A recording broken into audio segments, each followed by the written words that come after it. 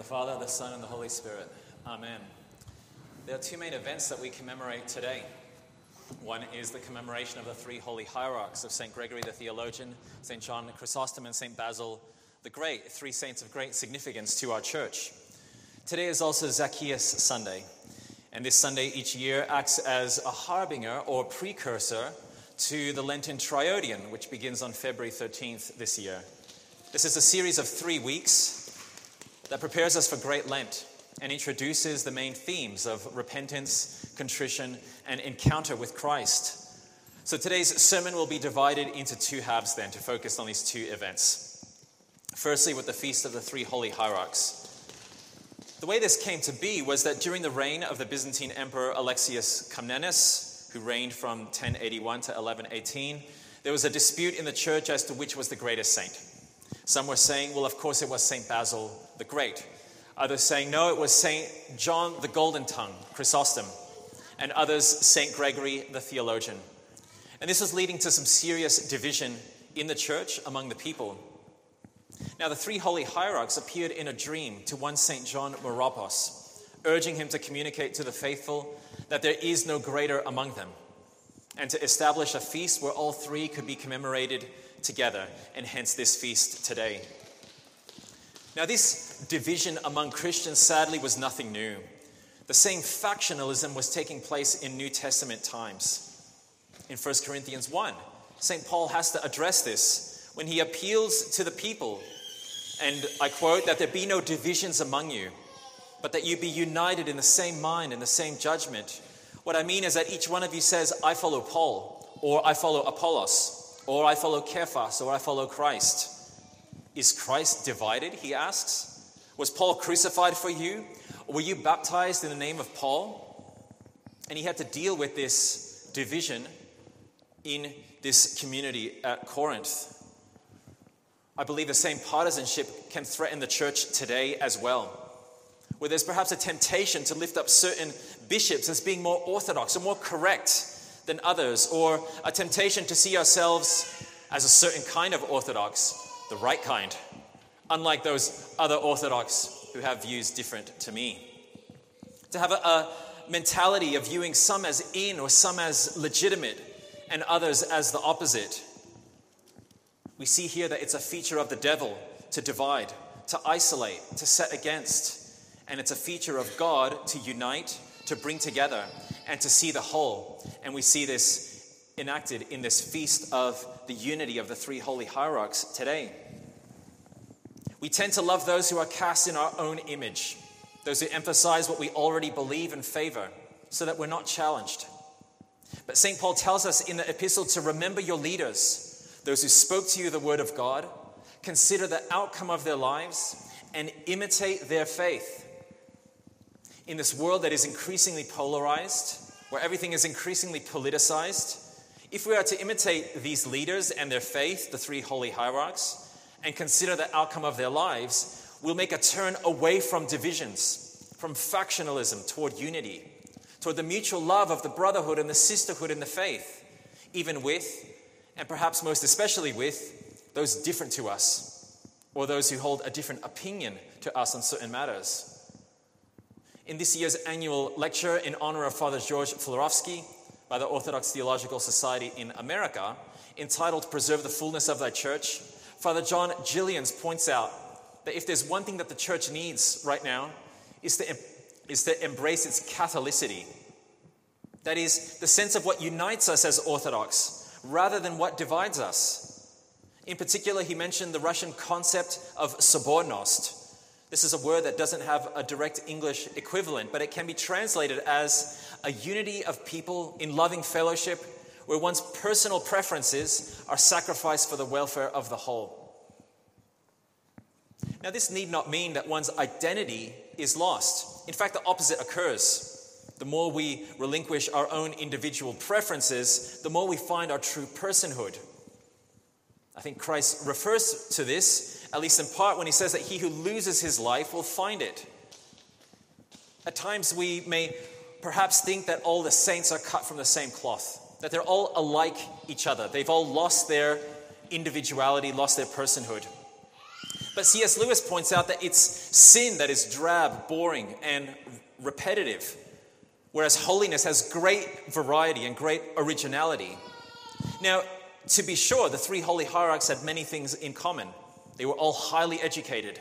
They all came from godly families. In fact, all their mothers were saints. Saints Nonna, Amelia, and Anthusa. They all lived lives of strict asceticism and took part in crucial debates on foundational matters related to the Trinity. But we see their differences too. And Russian priest Father Andrei Tkachev points out these differences in a homily he gave on this very Sunday, where St. Basil the Great was a great organizer. Everywhere he went, he left behind hierarchy, discipline, and order. He was a general, someone who got things done. St. John the Golden Tongue, however, was a fiery preacher, a people's favorite, not exactly the favorite of other bishops, least of all the imperial court. He was shrewd and courageous, not afraid to call the wealthy and powerful to repentance, even if this meant exile and persecution. St. Gregory the Theologian, however, was a contemplative, a poet. He felt the burden of the office of bishop and longed for seclusion. He wrote hymns, oration to Christ. And I want to focus on a few insights in this story that all relate to the humble sycamore tree. Firstly, climbing this tree for Zacchaeus was something new. He had to do something new to see Christ. And we might also, this Lent, need to try something new, something we haven't tried before. In a previous life, I was a waiter in a Mexican restaurant. And every now and then we would get together as a team and discuss what we could do to improve. And I certainly needed a lot of improvement. And one of the maxims that we came to again and again is one that sounds incredibly obvious, but is nonetheless very wise. And it's this: if you always do what you always did, you'll always get what you always got. And again, it sounds incredibly obvious, but if we want a different and a better result in our spiritual life, we can't just do what we always did. We may need to do something different and something better. Also, we see that climbing a tree is taxing. It takes effort. You have to get your hands dirty. You could get splinters in your hand. And this is a reminder for us to do something material, do something tangible, to put our body into it. There's plenty in our tradition that helps us to worship and to show our repentance with our whole selves. Prostrations, fasting, standing in prayer, getting up to pray at night, making the inner effort of the soul manifest itself in the exterior effort of the body. Works of love for other people also take effort, don't they? We have to go out of our way. We have to exert ourselves. It takes effort, too, to get up to attend the church services after perhaps getting into the habit of not over these lockdown periods. This week we commemorate the presentation of Christ in the temple, as Father Jeff said. And two people feature in this feast, the righteous Simeon and Anna the prophetess. And they encounter Christ because they are actually in the temple to begin with. So let us not forget that the main way we too can encounter Christ is in the receiving of his very body and blood in his holy temple, if we're able to. I'm aware that for many people it's not possible at this time. But nothing will be achieved this Lent without effort. Also, climbing gave Zacchaeus a new perspective, clarity. He could see Jesus from a new vantage point. And if we interpret this in terms of inner prayer, then we can understand the crowd of people as representing our thoughts, our cares, our concerns, our attractions, distractions that flood our attention, that obscure the presence of God who desires to meet with us in the heart. St. Theophan the Recluse calls the head a crowded rag market, a bazaar, whereas the heart is the Lord's reception room. And St. Isaac the Syrian, who we commemorated last Friday in his second ascetical homily, makes clear what the place of the heart has to do in terms of us ascending to God or climbing this tree of prayer to find Christ. And he says this in his famous words: "The ladder of the kingdom is within you, hidden in your soul. Plunge deeply within yourself, away from sin, and there you will find steps by which you will be able to ascend. To elevate our soul, then, is to prioritize the quest to find Christ within us in the practice of stillness and prayer. Climbing the tree, so to speak, then, is to find the place of the heart, to move out of our heads and pray from the heart. And the final point related to Zacchaeus this morning is that the tree happened to be there. So Zacchaeus worked with it. It could have defeated him. He could have said, I'm short, I can't see Christ, and now there's this tree in my way, it's over. But he saw it as a help rather than a hindrance, an opportunity rather than an obstacle. So what is our life situation right now that can help us draw nearer to Christ? What is there that we could potentially see as a burden, an obstacle? But if we look with the eyes of faith, with insight, we could grasp that it is exactly what we need at this time. An example is maybe you find yourself with a lot of time, more than you would like.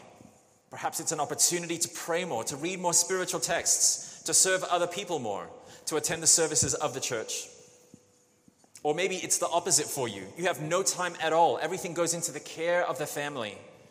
Perhaps it's an opportunity to renew your loving concern for your family members, making a concerted effort to keep up a peaceful and a joyous attitude at all times. What is the sycamore tree in my life that if I approach it right, will help me to see Christ and not get in my way? May God help us discern exactly what sense we need to make of our life circumstances this Lent to find him. To conclude then, a message of the three holy hierarchs is that in the church there is oneness in Christ.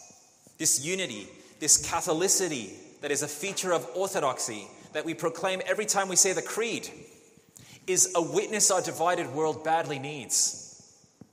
This Sunday also shows us that we all have a place in the community of faith. So what is your place? What are your unique qualities, interests, and giftings that you can offer to the body of Christ? And the story of Zacchaeus reminds us that seeing Christ this Lent is not going to fall into our laps. We need to work. We have to move. We have to strive. We must persist in prayer and accept our life's circumstances as they are, that we might all meet Christ. May it be so for us. In the name of the Father, the Son, and the Holy Spirit.